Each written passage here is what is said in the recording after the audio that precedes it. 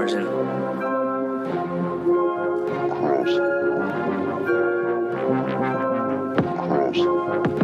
Cross the margin.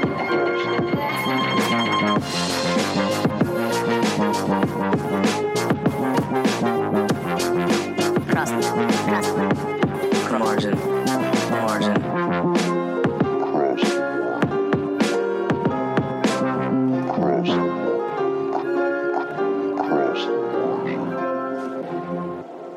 Podcast. Welcome to Across the Margin, the podcast. I'm your host, Michael Shields, and I have a fascinating and thought-provoking episode for you today, and one that not only centers on a superb film and features an interview with the filmmaker behind it, but also explores weighty and important ideas regarding humankind's yearning for truth and meaning and the means in which we can hope to come upon a deeper understanding of the world around us. Yeah, we're going to get a little bit deep today. So, the film I speak of is called Journey to the Edge of Consciousness, 3 psychedelic trips that changed the world, brought to life by producer and director Rob Harper, who is on the program here today. Journey features 3 animated short stories, one with writer and psychologist Timothy Leary, another with philosopher and author Aldous Huxley, and one with writer Alan Watts. On top of the 3 eye-opening stories, Journeys also features interviews with a slew of today's most gifted minds, such as Graham Hancock, Gabriel Mate, Dennis McKenna, and Rick Doblin, you might know from MAPS, that's the Multidisciplinary Association for Psychedelic Studies. The film asks, what can expanded states of consciousness tell us about ourselves, the world, and our place in it? Rob and I, inspired by the enlightening ideas present in the film, take our conversation many places, and we explore how psychedelics, while certainly not for everyone, how they can be a tool to not only open people's minds and to the ways of the world and the spiritual and what really matters in life, but also help people struggling with anxiety or depression or post-traumatic stress disorder. There's real power here, real potential, and this is laid out plainly within Rob's film. As Journey displays in a profound and wholly entertaining way how the decision to open the doors of perceptions changed the ways 3 modern-day philosophers saw the world forever. So I could not recommend this film more. You don't necessarily need to see it to take a ride with us in this conversation here, because we talk just so much about what psychedelics can do and just kind of examine their rise from the 60s and up until today and all the research involved. But I couldn't recommend the film, diving into it. And so where to find it? You go to journeysmovie.com. That's journeysmovie.com. Lots of information there. That's where you can watch it. It's not only deep, but it's fun. It's really, really special. Before we dive in, just a reminder that Across the Margin is part of Osiris, a community of culture and music podcasts for passionate fans. Head on over to osirispod.com to see the bounty of engaging and thought-provoking podcasts they have to offer. That's osirispod.com. Check it out. They got the goods. And here we go. Here's my interview with Rob Harper.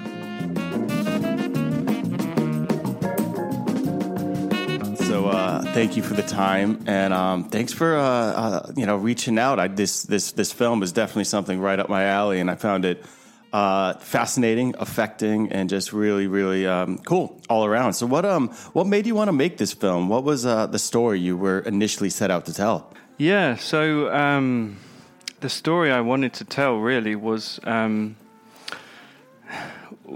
it was about altered. Rather than the word altered, I prefer the term expanded states of consciousness. And it was really, I wanted to set out to explore what are these expanded states of consciousness and what might they offer us, what new perspectives might they offer us, and what use might they be to us here and now in the 21st century with all of the difficult stuff we're facing as a human race at the moment. And so, but, with Journeys, really, I wanted to take a look back at the kind of golden era when the thinking Western world met with psychedelics, and these 3 meetings and many others resulted from it. So it was really a looking back at this golden age, this time, this meeting, Yeah, kind of where it all began. Yeah, but it was very much in the mind of what use is that to us today, or what can we take from these stories today, rather than just being a historical exercise. Yeah, absolutely. It's so applicable to waking up minds. I mean, almost at any point in time. Yes, you did speak. It does kind of look back a little bit, and I love all the interviews you have. So such sage minds. It's really great. But a few of those sage minds implied that kind of LSD was taken irresponsibly in the 60s without purpose, without training, or guidance just to get high, which is true. But also, there was one. I think it was Rick Doblin who described how psychedelics didn't go wrong or right. He ended up with empathy for others in Vietnam, or in regards to civil rights.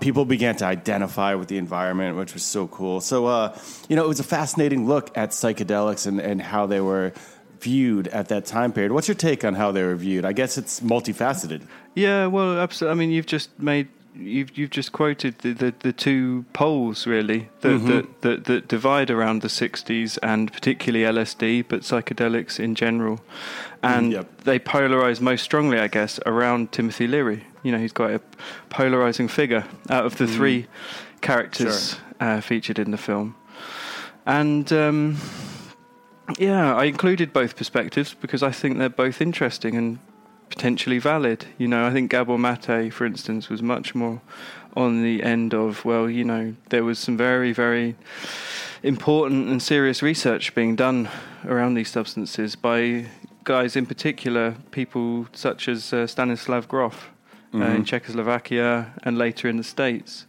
around using these substances very carefully, very responsibly, in some sort of, in his case, psychotherapeutic holding space. To help people to access difficult complexes that they were sitting on. And beyond that, in Grof's later work, realization that he felt that large dose experiences were inducing mystical experiences in his patients, clients.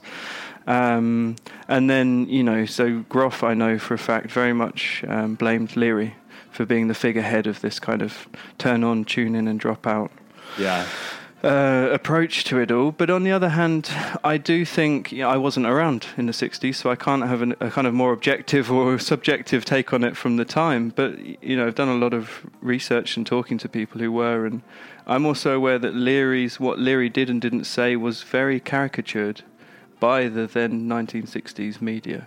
I have heard Timothy Leary saying these should be used carefully, responsibly, in the right context, with the right guidance. I've heard him say that. So I'm sure he said less responsible things too. I have heard and read him do that. Same. No, it's fun to see. I think it's important to see how many are viewing psychedelics these days. I mean, even up until like Michael Pollan's book, How to Change Your Mind, and people are just having these heady and important conversations. How it is a tool that many of us can use for a variety of ailments and for waking up in general. And your film does such a good job with that as well. What it touches on too, which is kind of wild.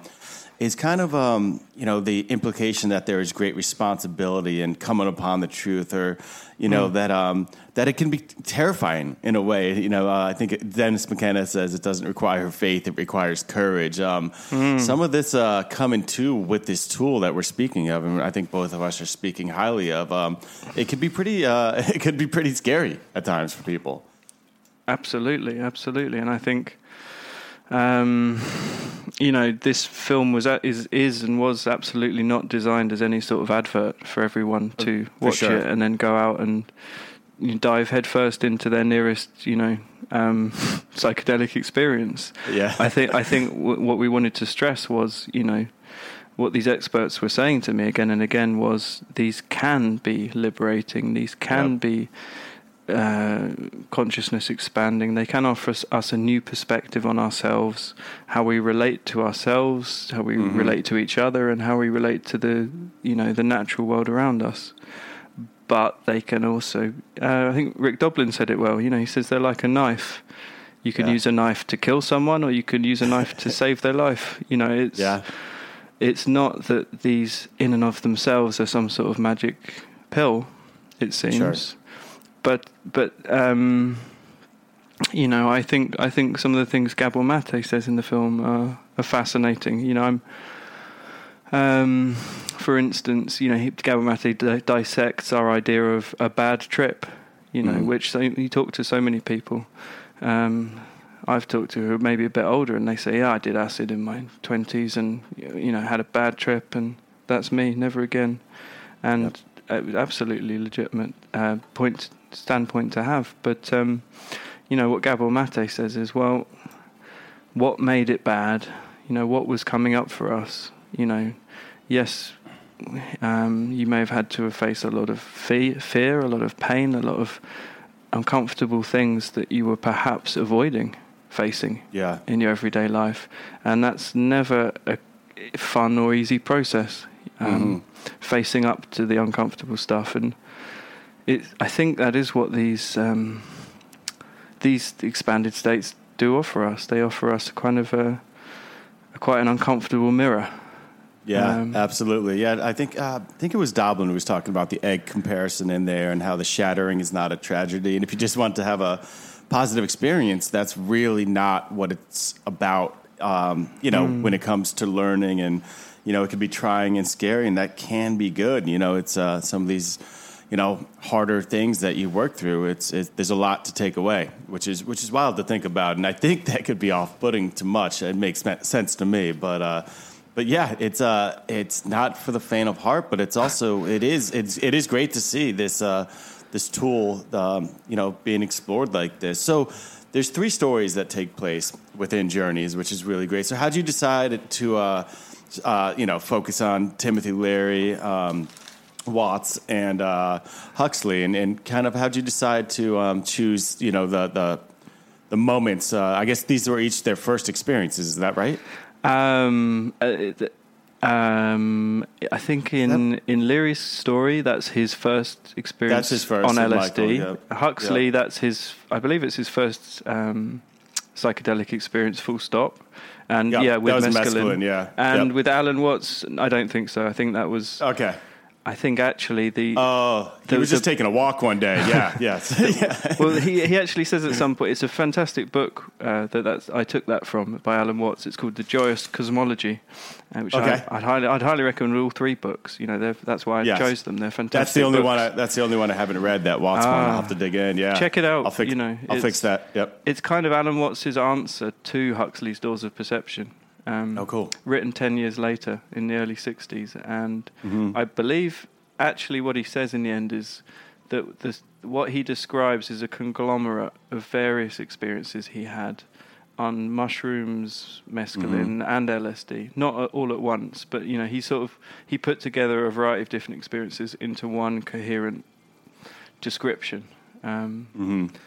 But yeah, it's in where we join him. Yeah, he's taken some LSD and decided to go for a stroll one Sunday afternoon, and he wanders into a Catholic church, and lots of eye-opening insights come his way as a result. Yeah, he seemed to be coming to a lot of understandings at once. You know, he walks into the church service, and you know, he comes upon and realizes the phoniness real clearly. And then he came upon truths of you know, his own shortcomings in this show of life and humanity in general. It was a wild ride.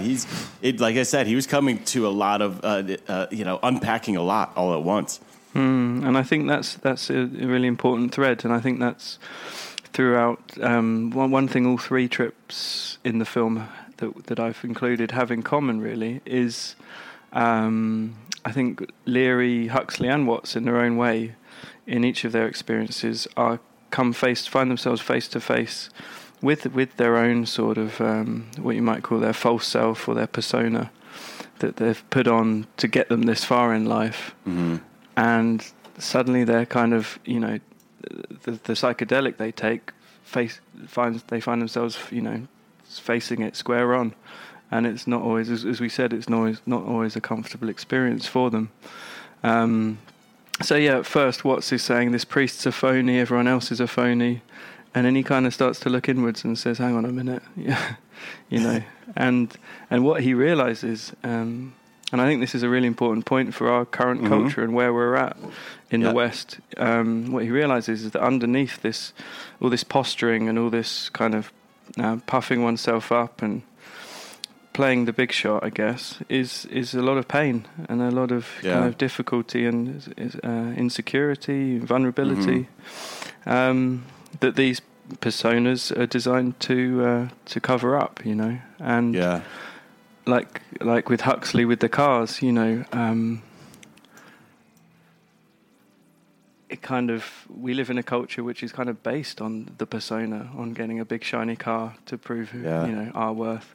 We're sort of being told that that's what it is, you know. Yeah, I've come upon so many people who have seem to have the biggest bravado, or, you know, like the biggest personalities or egos or whatnot, and it turns out often, you know, they're dealing with things we wouldn't understand and how, you know, broken in many, many ways. It's put up. Yeah, Huxley does.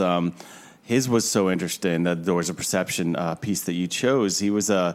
He really got into superficiality a great deal, and how a lot of us are kind of acting out our favorite characters in fiction, which is really interesting to think about.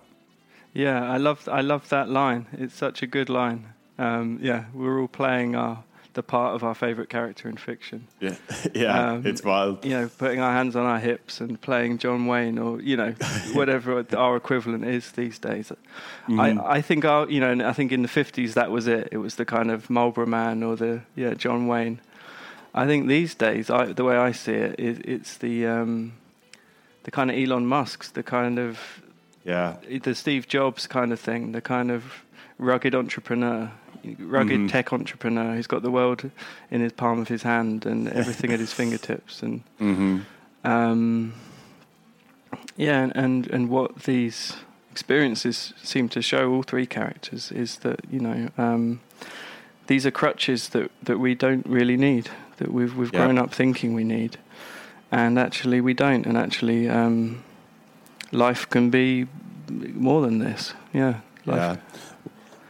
Personally, what I've always thought that psychedelics could really, really do, and I think you see this kind of, if it's not said explicitly, but alluded to, is just it's the reduction of ego, and with that reduction of ego, you can find empathy, and you can actually kind of start living and taking down that mask, and that's something I think psychedelics are so important to, and you can kind of see that in each of these stories.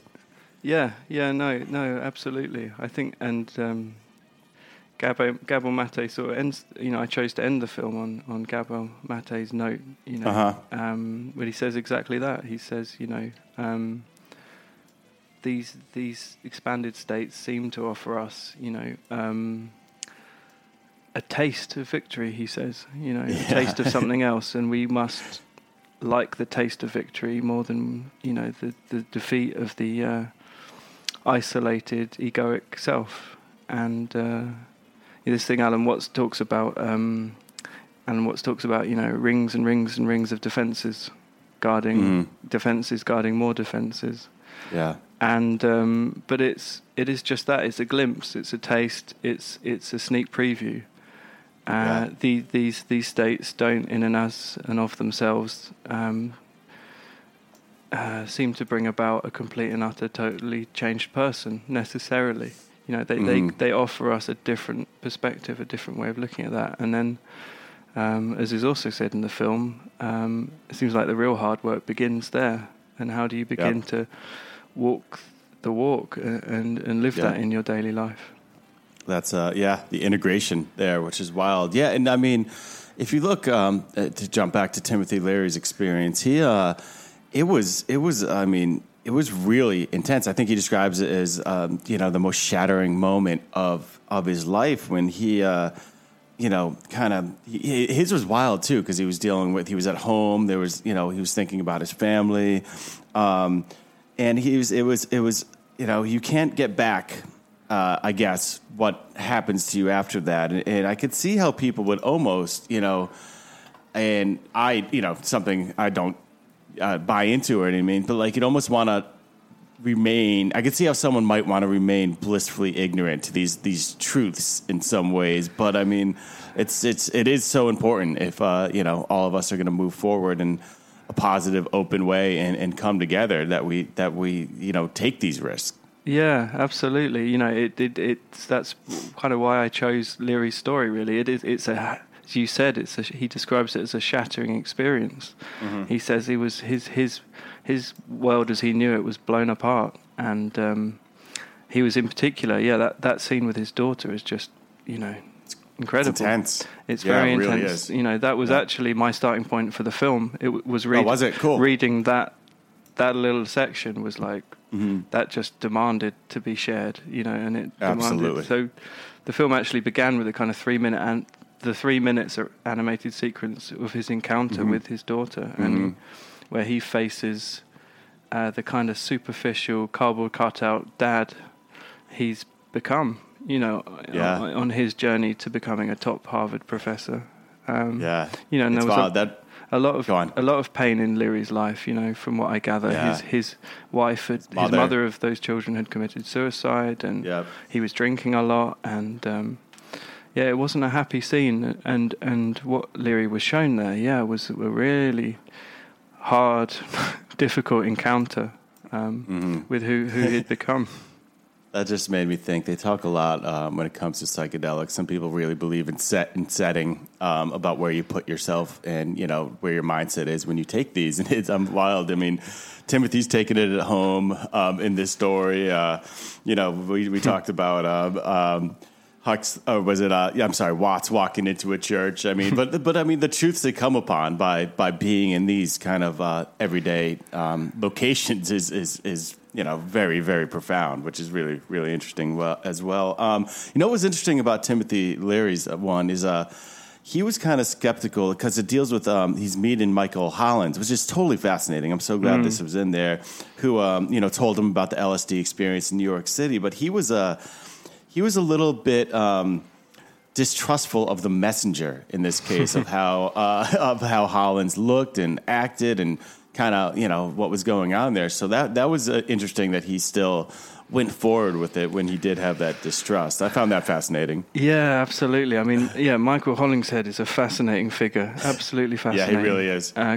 This kind of behind the scenes guy of that time, and he describes himself as the man who turned on the world, There's a British author, Andy Roberts, has just released a big, dense, very full biography of Hollingshead, which came out last year, which I would thoroughly recommend. But he's a fascinating figure, and this was a really interesting point in my interviews for the film. Discussions around Hollingshead and whether, because Leary went on to become such an influential figure at that time around psychedelia and psychedelics, and his influence over, the young American generation, the hippie generation, people call it, how much was all of that history tainted or coloured by the tone of Leary's first experience with Michael Hollingshead? Yeah.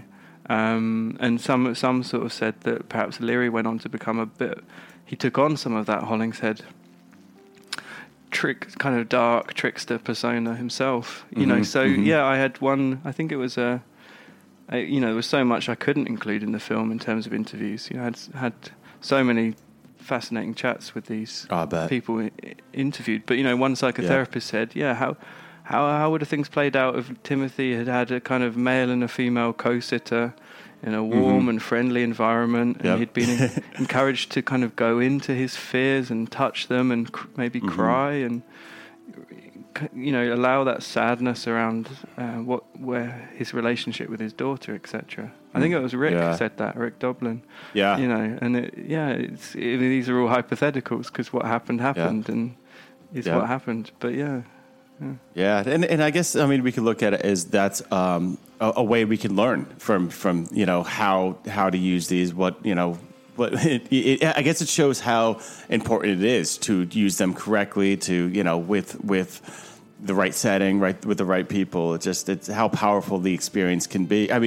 It shows how powerful this experience is, your film, but that kind of can lead to truths about how important it is to make sure they're used correctly. Once again, Go on. Well, I'd just say, yeah. I mean, it's as much how not to do things. I think the lessons we can draw is how to do things. Yeah. Yep.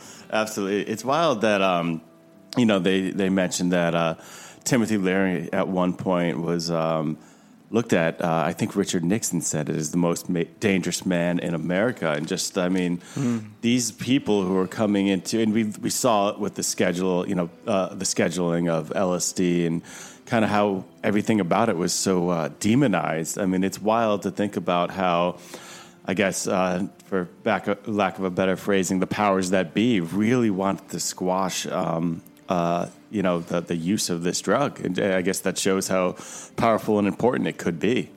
Yeah, and I mean, look who's talking. Richard Nixon calling someone else the most dangerous man in America. I mean, well said. Well said. Him and Kissinger that brought the world the Vietnam massacre and the bombing of Laos and Cambodia. I mean, wow. Mm-hmm. Timothy Leary's the most dangerous man in America. Okay, right. Sure. So I think Dennis McKenna said, talk about projection. Yeah. But and another thing Rick said was that apparently Haldeman, who's one of Nixon's chief policy advisors, is on the record as having said, basically, if we can't go after these hippies for their ideas, then we'll go after them for their drugs. And it does seem to have been a very political agenda behind deciding which substances are legal and which aren't, and which you're allowed to kick back in and enjoy in your living room and which you aren't.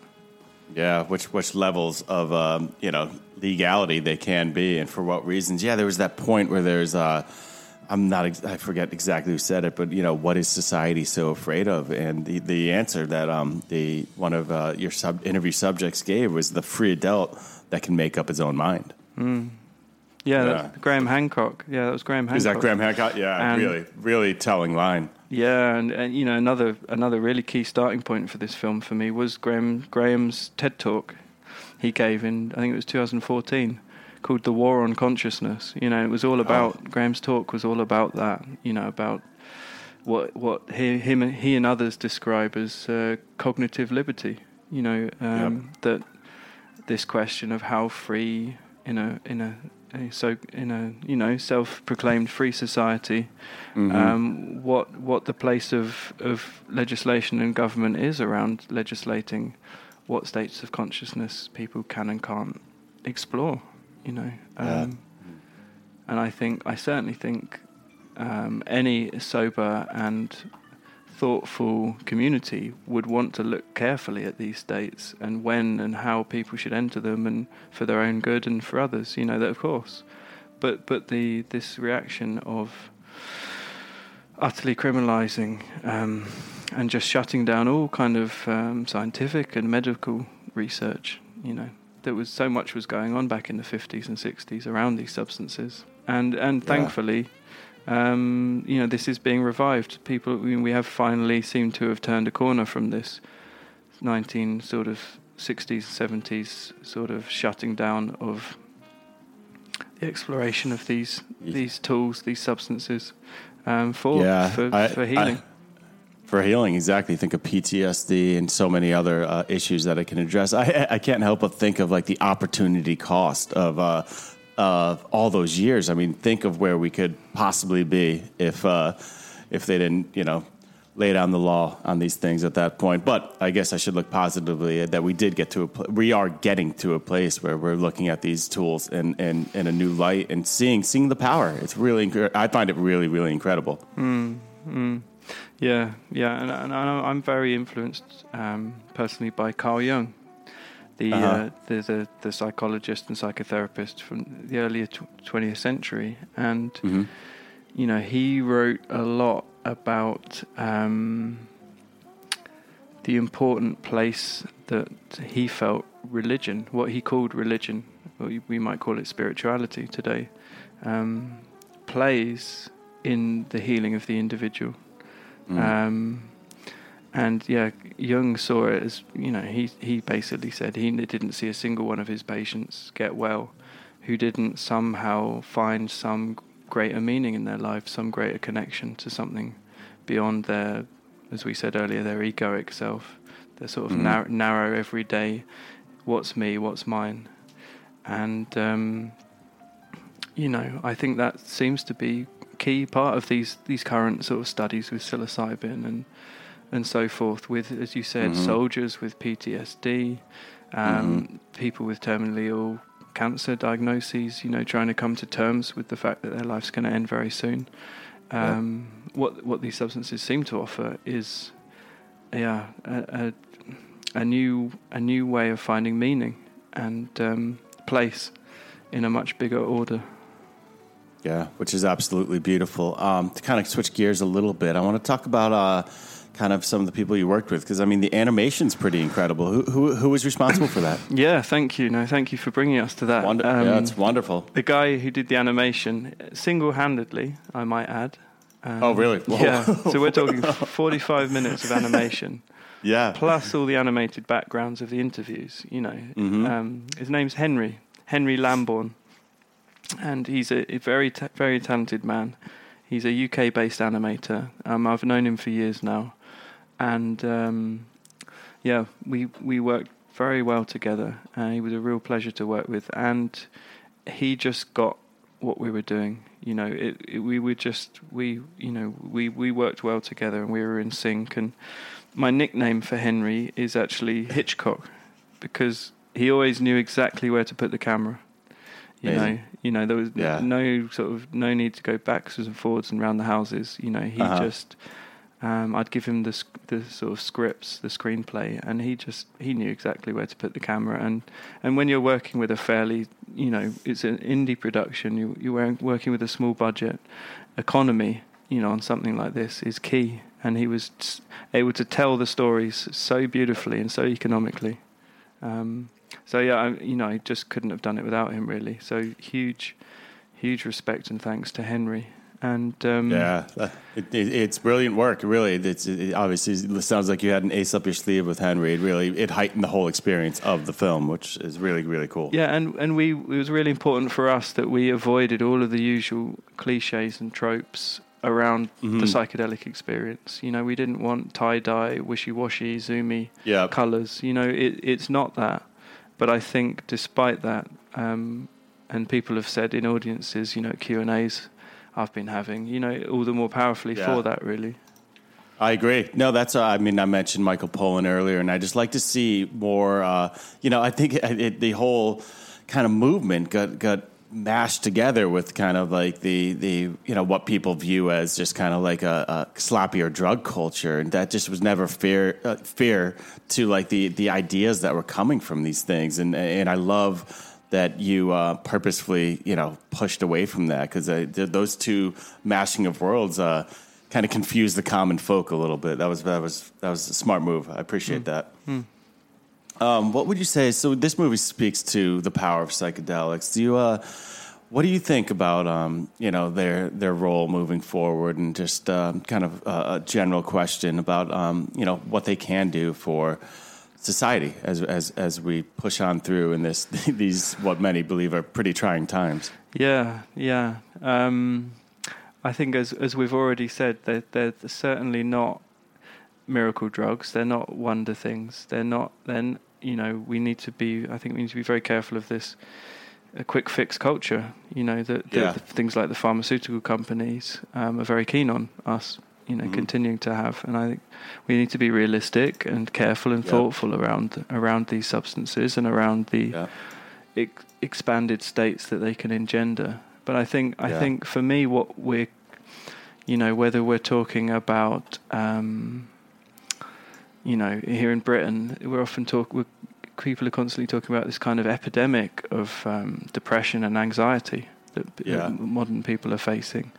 And whether we're talking about that, or we're talking about ecological crisis, or we're talking about intolerance and nationalistic or ethnic divisions, I think for me these are all part of the same picture, and what that picture for me is that we've lost contact with some pretty basic fundamentals about what it is to be human. I feel that in a lot of cases we've lost contact with something very essential inside ourselves.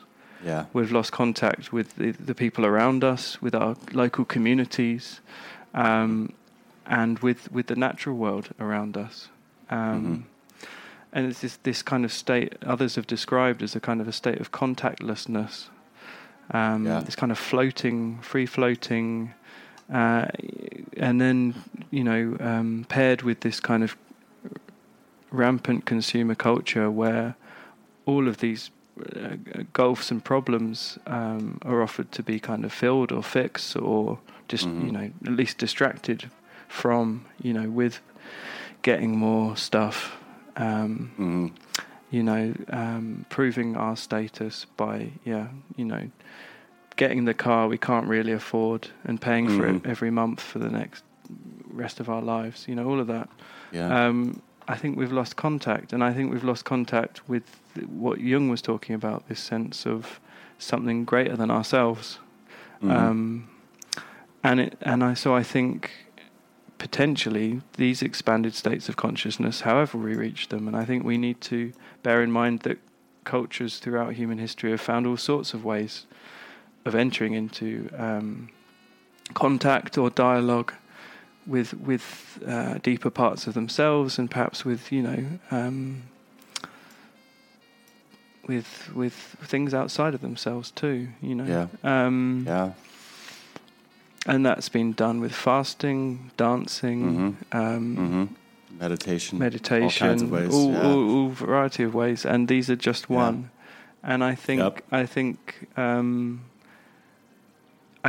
step one, as we've talked about already, that's shown up in the film, is they can offer us kind of a quite harsh wake-up call, really, to who it is each of us have become and what we're prioritizing, and what we're putting first in our daily, in our weekly lives, not what we like to tell ourselves we are, And so they can offer us this kind of look in the mirror, and then I think they can offer us this connection to each other, to ourselves, and to something bigger, and to be shaken from the ruts of perception, and the value from that. It's so important. So much of what you just spoke to is it could be of such value to so many people who've lost sight, who've got caught up in larger consumerism and materialism, and just find out, kind of touch base and take a step back and realize what's really important. Yeah, and it's not an easy one, as we've said, and it's not a comfortable one, and it does take courage. It takes a lot of courage to be willing to step up to that mirror and take a long, hard look. But I think the alternative, if we don't and we continue burying our heads in the sand, then the warning shots are all around us right now as to where we could end up. Yeah, I guess it's easier to put your head in the sand, but I mean, by the time you look up, it could be too late at some point. So I am thrilled to get to know this film, to talk to you about it, to spread the word about it. I think it's not only I do believe it's very, very important, but it was fun and fascinating ride, and it's enlightening, and it's really, really great. So I really appreciate you taking the time to talk about it and to let me spread the word about it. No, thank you, Michael. I really appreciate it. And this has been quite a serious, kind of heavy talk, but as you said, the film it's fun too. The film is fun too. It's in my training as a filmmaker, what I was always taught was it's no good lecturing people. It's no good saying sit down and here's the hard lesson. It's through emotional engagement, through storytelling, and that's what I prioritized in this film. It is a roller coaster ride to the other end of human consciousness and back. So but it's super, super entertaining and joyous in that way too. And yes, you're walking away, thinking about a lot for a long time, and that's pretty powerful. Good. No, thank you, Michael. And would it be all right if I just mention, a bit about the film and how people can access it and that sort of thing? I was just going to ask. Go ahead, please. So the film's available now to rent or buy on our website, which is www.journeysmovie.com. It's available to rent or buy. If you buy it through Vimeo, we see a bit more of the proceeds, so we're grateful for that. But we're a completely independent production. This film's been made with a lot of hard work and sacrifice over the course of 5+ years by a small dedicated team. And so we're really grateful for people's, contributing to our costs of making it by going out and purchasing the film. And we've also had this amazing kind of organic grassroots surge, really. The film was released in September 2019, and we've had this kind of surge of people contacting us from all over the world, from Australia to South America to Canada, North America, and all over Europe, asking if they can screen the film. And so people are organising screenings in their own local communities, whether that's 12 people in a small town hall or 200, 300 people in a mega cinema in Sweden. We've had everything in between. And so I'd really encourage anyone who is intrigued or has already seen the film and enjoyed it to please think about, what you could do to bring the film to your local community. There's a page on the website which explains to people how they can contact us, how they can work with us to organise a screening. It's fun and easy to do, and I think having these screenings provokes a really interesting kind of group session, a group conversation afterwards is where the really important conversations are happening. That's incredible. Yeah, absolutely. Now, the idea that people are excited about the film is not surprising, but it's also very hopeful. That's amazing. We need people seeing films like this and having these discussions and just open our minds in a lot of different ways. So that's great. So check out the film. Rob, thank you again for coming on. I really, really appreciate it. Yeah, no, thank you, Michael. It's been great. Thanks for having me.